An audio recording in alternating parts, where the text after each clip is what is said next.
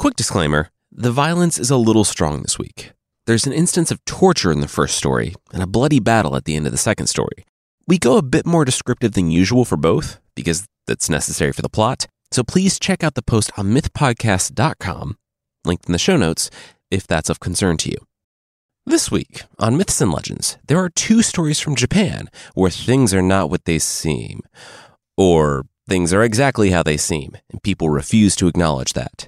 On the first, we'll see that if a person being tortured says they're not a mythological creature, maybe listen to them before things go too far. Though one would argue that torture is probably too far already. The second story today is about a girl and her pet cat, and the dad, who has a massive problem with that. The creature this week is all ears. That's it. That's their name, and also exactly what they are.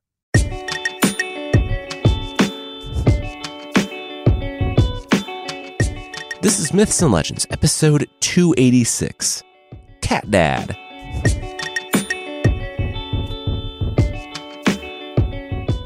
This is a podcast where we tell stories from mythology and folklore. Some are incredibly popular stories you might think you know, but with surprising origins. Others are stories that might be new to you, but are definitely worth a listen. Like I said at the top of the episode, we're back in Japanese folklore. On the first story today, we revisit the concept of fox monsters. In Japan, they're kitsune, and they're tricky little creatures. But you know who hasn't been tricked by them and never will be tricked by them? A carpenter named Tokutaru. Or so he tells everyone, loudly at the bar.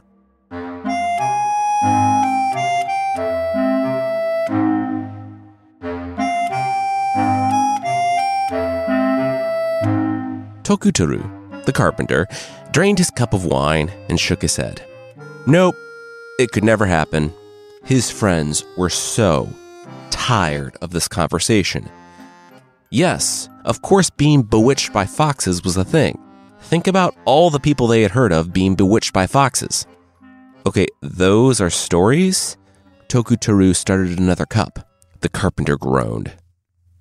Okay, what if he admitted that foxes could take human form and trick people, but he himself would never get tricked? His friends said that they knew of at least 20 or 30 men tricked by the foxes of Makimore alone. He would be tricked. Tokutaru said that they had been over this. That proved nothing. Just that those guys had been tricked. It would be so easy to not be tricked by foxes. They're foxes. Just like look for the tails or whatever. The friends all said, fine. How about this? If Tokutaru, the 30-year-old carpenter, was so smart, he should go out there to Makimore tonight. If he returned without anything having happened, they would pay for 5 rounds of wine and 1,000 copper cash worth of fish. If he was tricked, he would have to do as much for them. Tokutaru grinned. He liked those odds. Sure, he'd take that bet. At dusk, he rose and said he would be back tomorrow. They should have his wine ready.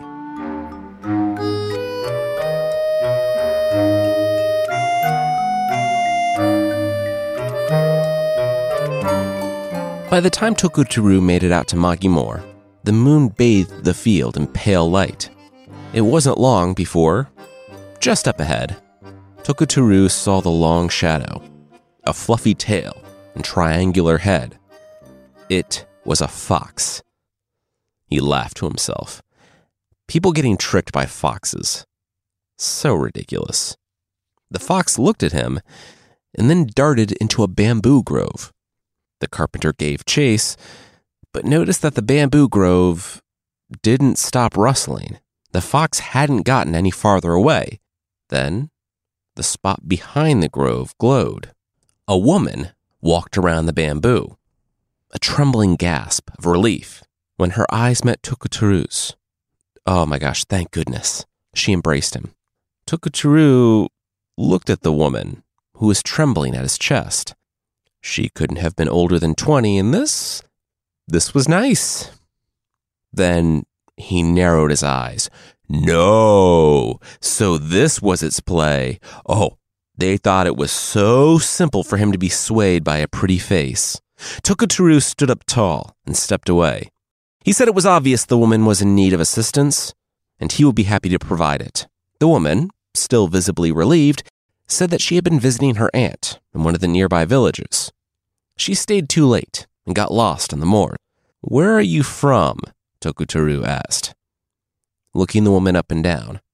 She was from Upper Horigane, on the northern edge of the moor. Tokutaru shrugged. He was just out for a walk, so it was no trouble. He could take her there? She embraced him again, thanking him. He pointed north and held out his lantern, telling her to lead the way.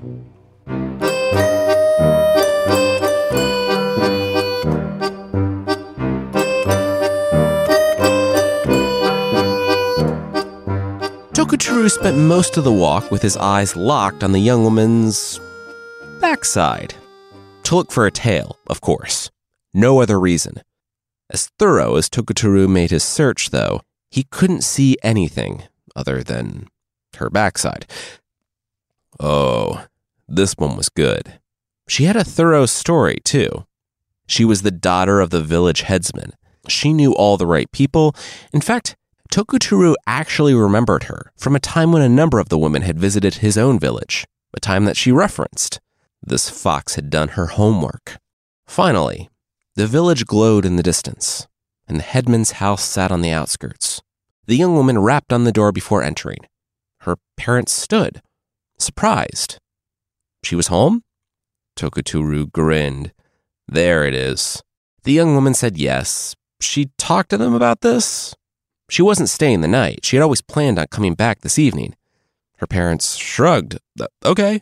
Sure was late, though. The young woman said it would have been a lot later, if not for her rescuer. She gestured to Tokutaru with a smile. The family invited Tokutaru in for some wine, to thank him for helping their daughter. Tokutaru kept directing the conversation back to the aunt, and wasn't it weird that they had such different expectations of the young woman's return?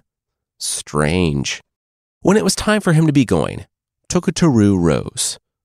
He asked the father if he could have a word in private. The father met him at the back door. Tokutaru got right to the point.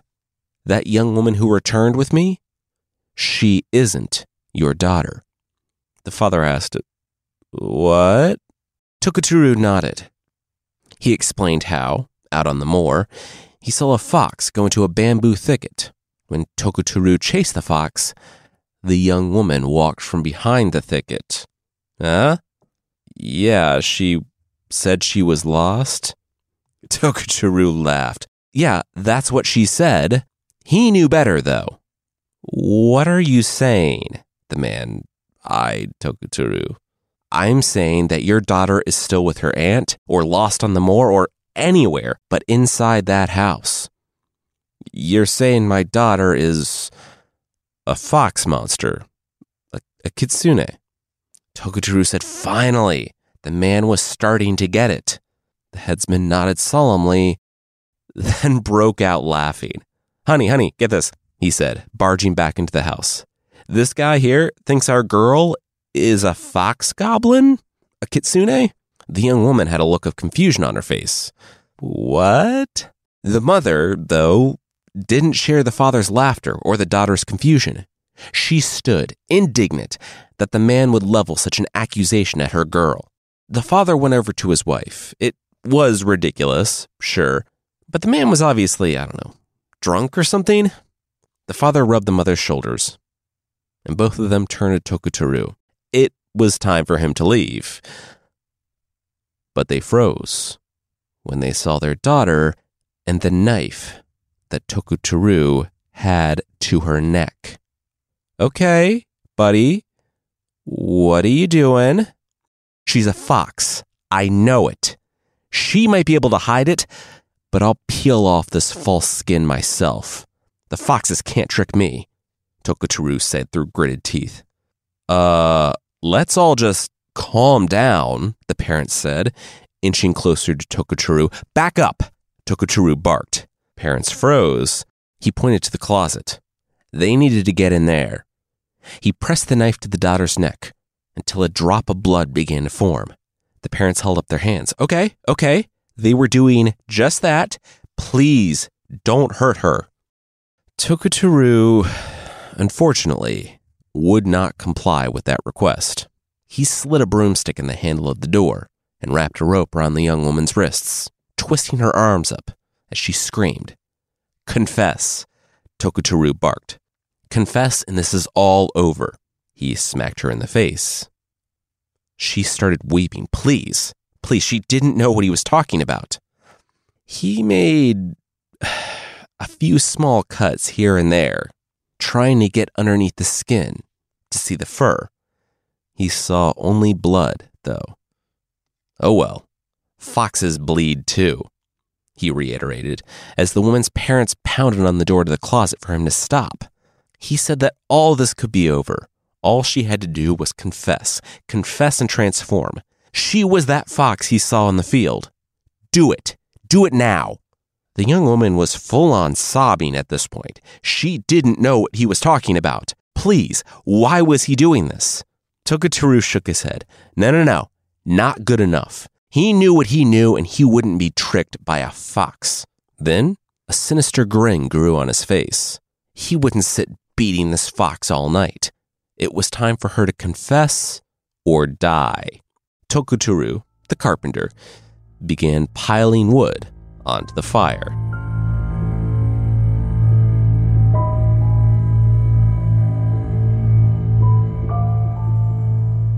The parents heard the screams from the darkness of the closet. They heard the crackling of kindle. They heard Tokuturu's laugh, telling their daughter that she better hurry up and change back. The fire was starting to lick at the edges of her clothes. Then, Tokuturu's laugh stopped. Instead, the room was filled with a no. Their daughter screamed as the fire roared. Then, they heard Tokuturu rushing around, beating at something and just saying no. The parents had had enough. The door cracked once, twice, and then they came through it. They emerged to see Tokuturu on his knees, in shock, next to the burned body of their daughter. The father dropped to his knees and wailed. The mother ran to the streets to finally get the authorities. A madman had found their daughter on the moor, returned her home, and then murdered her because he thought she was a fox. Tokuturu was dazed. He said, "It happened so fast, her catching fire. He knew she was a fox." He shook the burned corpse of the woman, telling her to get up. She was a fox. This wouldn't kill a fox. But she didn't move. He tried to lift her clothes to look for a tail, but they were burned to her. He said he never meant for this to happen. Several burly men from town tackled him, bound him, and dragged him out into the street.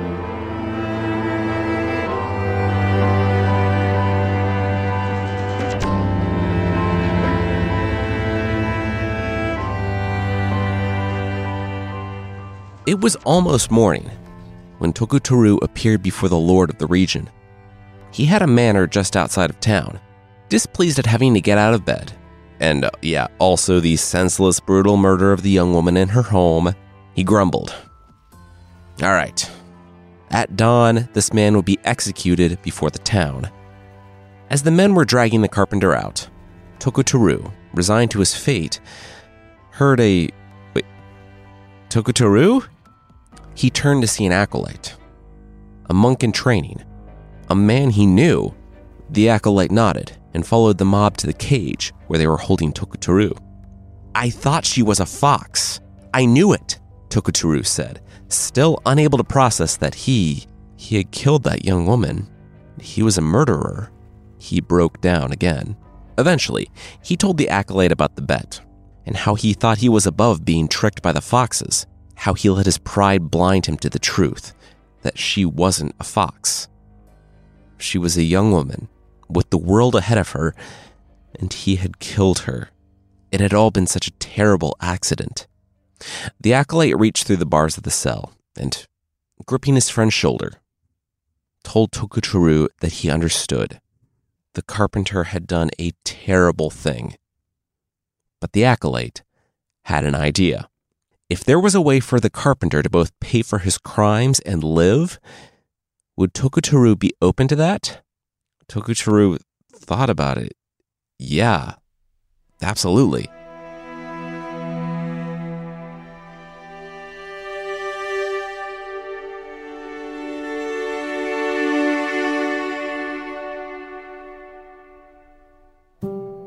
we'll see the Acolyte's plan. But that will be right after this. Everybody in your crew identifies as either Big Mac Burger, McNuggets, or McCrispy Sandwich. But you're the Filet-O-Fish Sandwich all day. That crispy fish, that savory tartar sauce, that melty cheese, that pillowy bun. Yeah, you get it.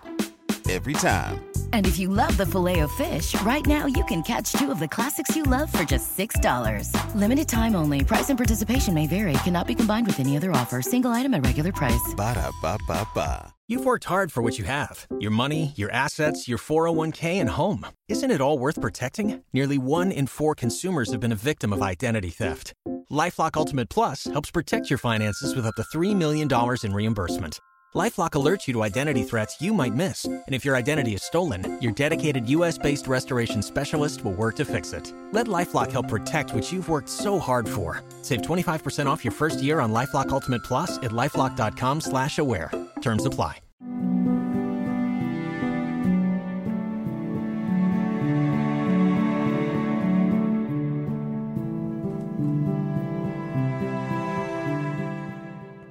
And you are okay with this? The Lord asked the headsman. The headsman nodded. He and his wife holding each other. But he killed your daughter, the Lord said. He deserves death. The husband and wife took a deep breath and looked at the acolyte, who nodded to them. Even though it was heinous, we now believe that it was done in error. He is not a malicious person, only confused. He actually thought he was doing a service to us and our family when he killed her, the husband and wife said. They said that to pursue death against someone who was willing to change, that would only be out of revenge. That wouldn't bring their girl back. And they didn't need that weight on their souls. The acolyte nodded. The Lord shrugged, then pointed to Tokotaro. And you, murderer, you're going to be a priest? Acolyte, Tokotaro clarified. Priest would come later. He would spend the rest of his life trying to see right from wrong, separating truth from falsehood. He would travel tirelessly from place to place, doing good works and helping those in need. In that way, he could hope to begin to atone for the terrible thing he had done here. And once again, you're okay with this, the Lord said to the parents. Again, they nodded. Whatever, the Lord said, and waved to his retainer. The samurai pulled out the short sword and cut the ropes at Tokotaru's wrists. Tokotaro was free to go with the acolyte. The parents, the acolyte, and the now former carpenter walked from the Lord's estate. It was still an hour before dawn. No one said anything. Before they parted ways, with Tokotaro beginning his new life as a priest in training, there was one final thing they would do as part of their agreement. It was back at the house of the headsman. Tokotaro knelt on the floor. He looked on the wrapped body of the girl. One bet. One bet had changed his life forever. The acolyte finished stropping the razor behind him. The parents weren't vindictive, but they did want some sort of show that Tokotaro was going to do what he said he was going to do. Tokotaro was in no position to argue. He was going to shave his head anyway. He was an acolyte now. He had renounced the world. This was just a symbol of a much deeper change. The acolyte undid Tokotaro's topknot, and for the next several minutes, Tokotaro saw his hair fall like water, only slightly obscuring his view of the body, wrapped for cremation. It's done, the acolyte said. Tokotaro felt his head, shorn and smooth. He breathed. He rose and bowed to the family, thanking them for their kindness, understanding, and forgiveness. He would spend the rest of his life trying to earn it. Then he heard a chortle? Tokotaro spun. Where did that come from? The chortle broke into a full-on laugh. A laugh from the wrapped corpse. Tokotaro looked back to the parents. Wait, is she alive?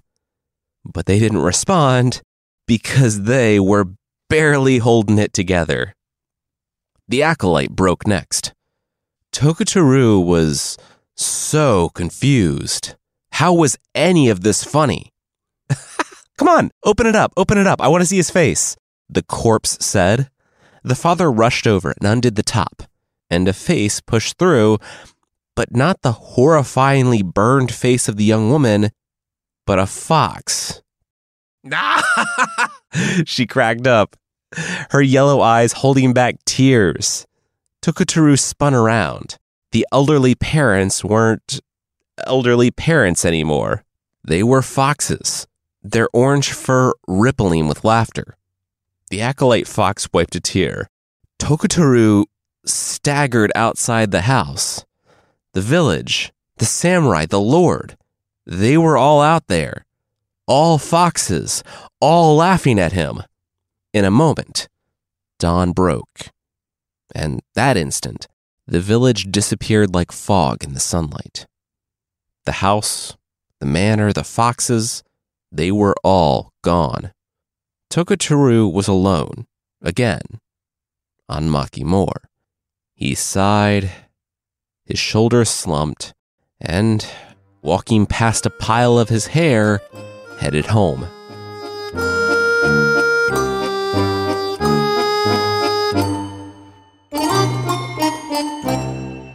Tokotaro! The former carpenter heard at the bar the following night. How'd it go with the foxes?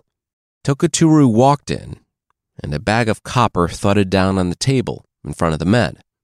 They were confused. What happened? Tokotaro pulled off the handkerchief that he had wrapped around his head, revealing his baldness. The bar exploded into laughter, and Tokotaro sat down and told them the whole story. In the end, the experience was formative for Tokotaro. He saw a side of himself that he never imagined existed, a side of himself that he detested. It wasn't the foxes that caused him to lose it and torture that woman. It was him. It was a choice he made, and though it had all been an elaborate prank to get him to shave his head, it had changed him. He didn't let his hair regrow, and the story says that he actually renounced the world and became a priest.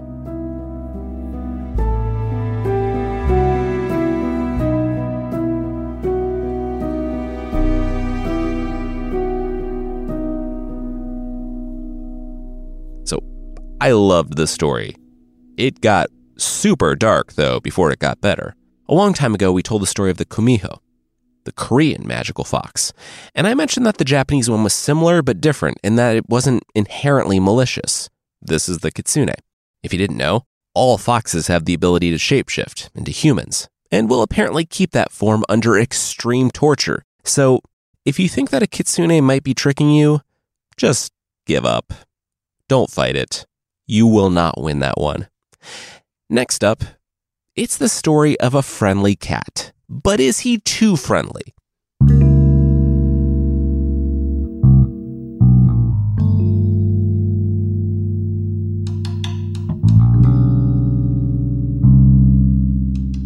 It's perverse, the father shook his head.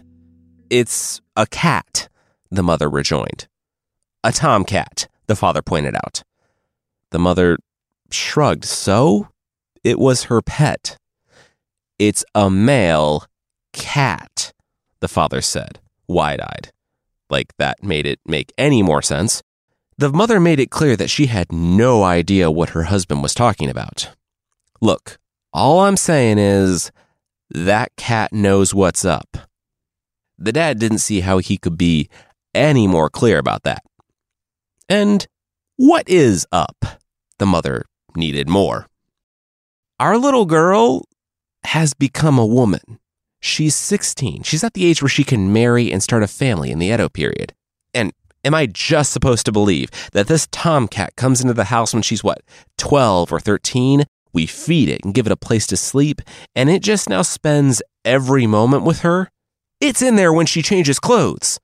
The dad gestured wildly. Okay, it's a cat. It's her pet. The mom was really getting tired of this.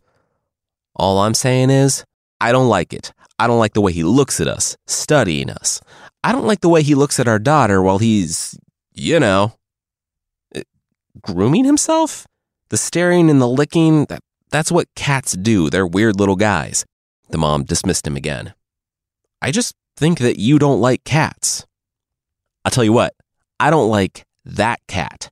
That cat, I'll just say it, he's trying to get with our daughter, the dad said. He's going to put a spell on her. Cats have magic, That cat, it's got to go. The mom said good luck. If you try to get rid of the cat would just come back. Cats don't do stuff they don't want to do. It'll stay away if it's dead. The dad arched his eyebrows. The mom said, oh, come on. That's too dark. Don't kill our daughter's pet because you're, weirdly worried that it's attracted to her. The dad said, no, he'll do it this time. He's serious. And he was serious. As serious as this whole concept was completely ridiculous. The dad, assuring his wife that he would do it, sulked off. Over the next few days, he watched that cat. That cat that followed his daughter's every move, that even padded along behind her when she went to the bath. The dad would not stand for this. He hated cats, sure, but even more, he hated this cat. He couldn't just come in and take the cat, though. That thing was his daughter's favorite pet. He had to be discreet. He would wait until she was sleeping. Finally, the night came. The dad gripped the sack as he tiptoed to his daughter's room. It was easy. He would grab the cat, stuff it in the sack, and then toss it in the river, just beyond the wall. That way the cat's in the bag's in the river, everybody's good. His daughter would ask, and he would shrug. Guess the cat just ran away, honey. They do that, They're the worst. The father slid into the room and confirmed that his daughter was asleep. He slid over to the cat and did that thing that he'd seen people do, where they rub their fingers together. The cat was curled up by his daughter's legs and watched the father's every step. The dad was happy the cat wasn't bolting. The dad moved to catch the cat by his scruff and stuff him in the sack. Not here, the cat said. The dad froze. What? Not here, the cat reiterated. I know what you're doing. Not here. The cat rose, purring, and nuzzled the daughter's leg before his little cat feet thudded down on the floor. Follow me, the cat said, and the dad obeyed.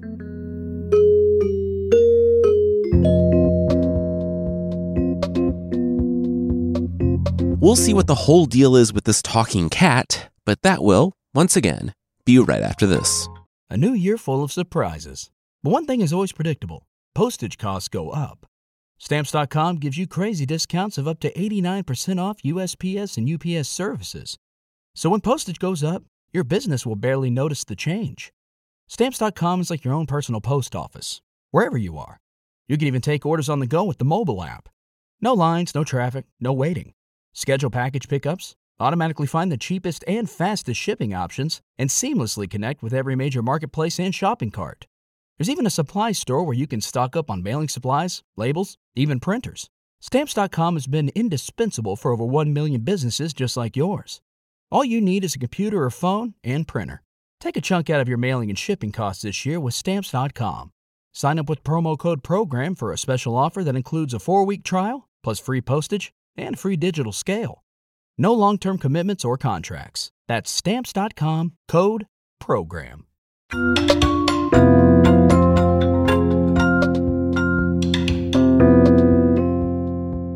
I knew it, the dad said out in the hallway. I knew you were up to something, and you talk. Yes, you're very smart, the cat said, sitting down. And you are right to be worried. The dad couldn't believe what he was hearing. The cat admitted it. Oh, he was so dead. Your daughter is in grave danger, the cat said, and looked the father up and down. But not by me. I promise you, once he is vanquished, I will leave. The father was confused. He didn't quite understand what the cat was saying, but he was more wary now. He didn't know what this thing's powers could be. It could be able to do magic. It could be a demon, an oni, some sort of shapeshifter, a god. He needed to tread carefully, wait until he had the advantage. "Well, what do you need to be out of my house?" the dad asked. The cat nodded. "Very nice. Straight to the point." Well, his adversary was large. The cat looked the father up and down. The cat needed aid if he was to kill him. The father said, "Okay, he would help." "Excellent. Then you can get me Bucci." The father asked, "Who or what is a Bucci?" Bucci, it turned out, was a legendary warrior cat. In cat culture, for the humans, he was Bucci, the pet cat who lived with the guy down the street. "Your cat said my cat is some great warrior, and now you need my cat to help kill some vague adversary because you think your cat might be still trying to get with your daughter?" the neighbor asked. "And this is the only way you can get him to leave?" The father said, "Yeah, that was pretty much it." The neighbor shrugged. "Sure, whatever." "Bucci, where's my boy Bucci?" Bucci came to the door with a purr, and then stopped when he saw the father. He stood, ready to be picked up.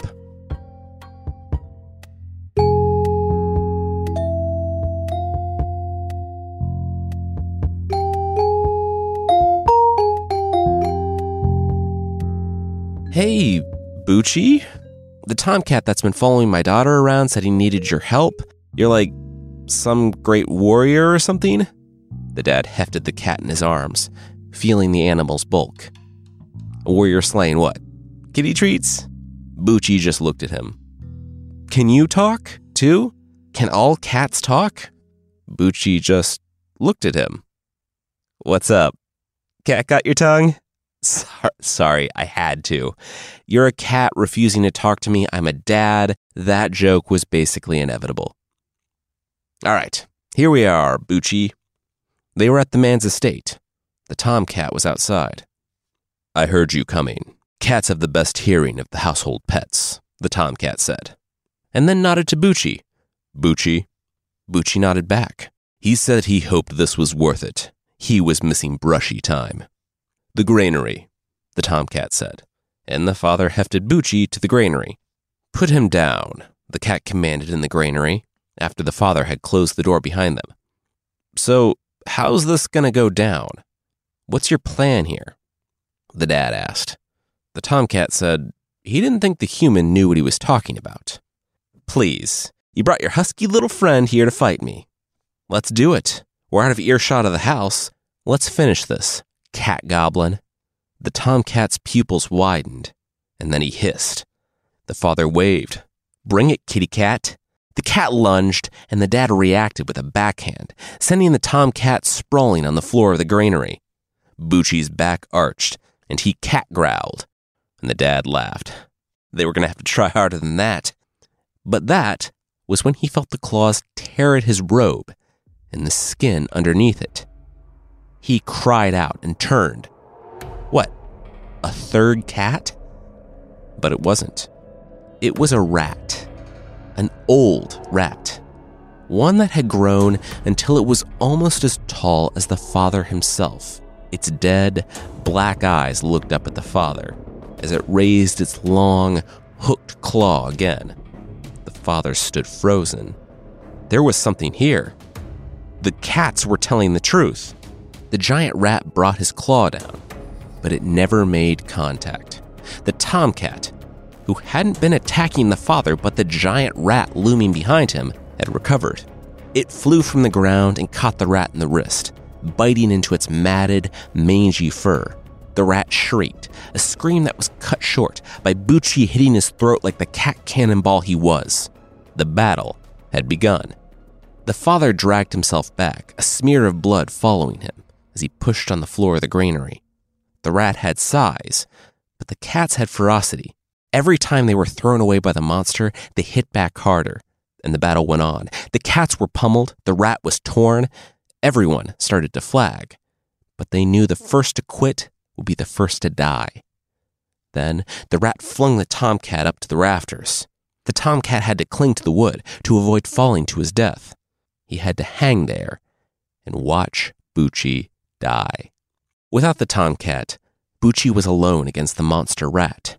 He hissed and lunged, taking out an eye, but the rat buried its claws into the side of the cat. Bucci cried out, and the rat flung him to the ground. The rat was feral. The fight had made it hungry. It bit into Bucci. The tomcat, though, would not let Bucci the warrior cat's death be in vain. He retracted his claws and dropped. By the time the rat monster felt the weight on its back, it was too late. The father watched as the cat's claws found the rat monster's throat and opened it. The blood poured down, and the rat monster flung the tomcat to the ground. It would try to attack, but it would never make it. It collapsed. The father sat stunned as the tomcat limped over. The cat said it had heard the rat, one day, skulking around the outside of the daughter's room. From that day forward, the cat never left the daughter's side. Everything that the father feared from the cat, that was what the rat would have done. It had lived too long, grown too powerful. "I'm so sorry I didn't trust you," the father said to the cat. The cat replied that he was tired. He curled up in the father's lap. He said that he would make good on his promise. His adversary had been slain, and now the cat would go away. The father said, "What? Was the tomcat joking?" He had just saved the family. He wasn't going anywhere. The tomcat purred for a moment, and then the purring ceased. The tomcat had succumbed to his injuries. He was dead. The father sat with the tomcat's body for a long time after that, before going to tell the others. The body of the rat was tossed in the river. Bucci and the tomcat were buried with honors, and a statue was erected for them, so that no one would ever forget what they did for the family. And the father? Well, one morning, not too long after, he came home with a kitten. Ostensibly, the kitten was for his daughter, but she soon moved out. In reality, the cat never left the side of the father, and he was all right with that.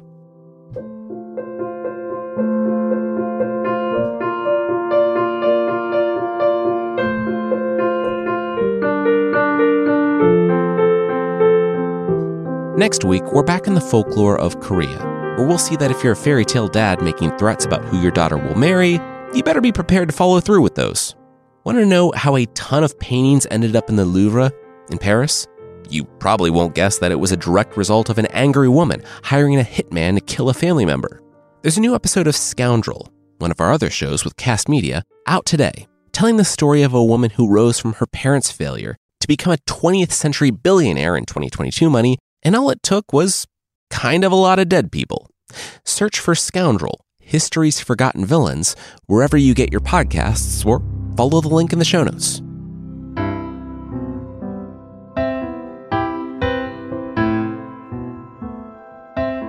The creature this week is the Panati from Roman folklore.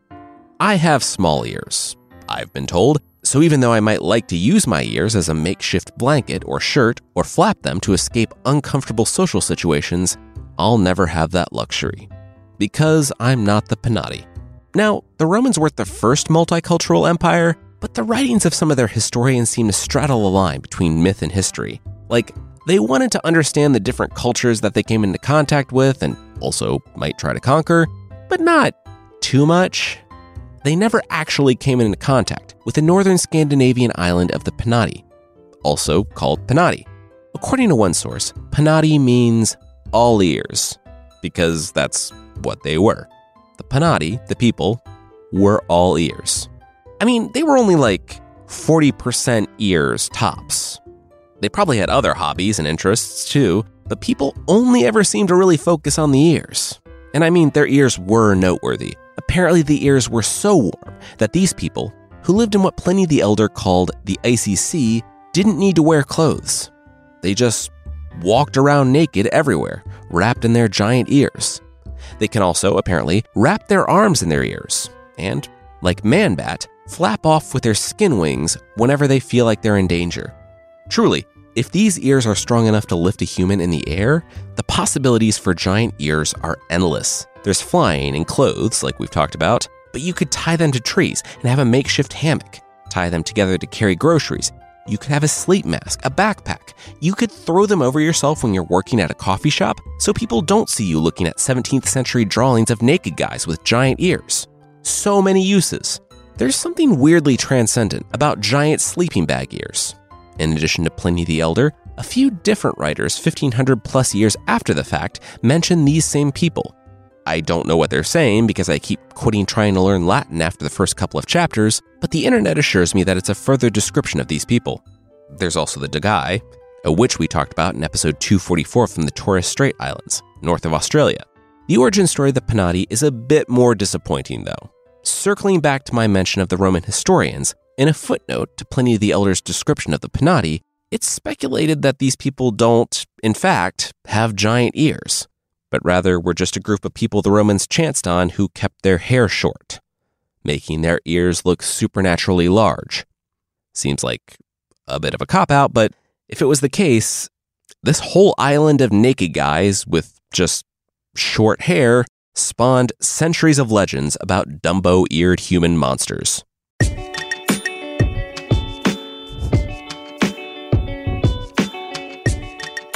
That's it for this week. Myths and Legends is by Jason and Carissa Weiser. Our theme song is by Broke for Free. The Creature of the Week music is by Steve Combs. There are links to more of the music we used in the show notes. Myths and Legends is a registered trademark of Bardic Enterprises, LLC. Thank you so much for listening, and we'll see you next time.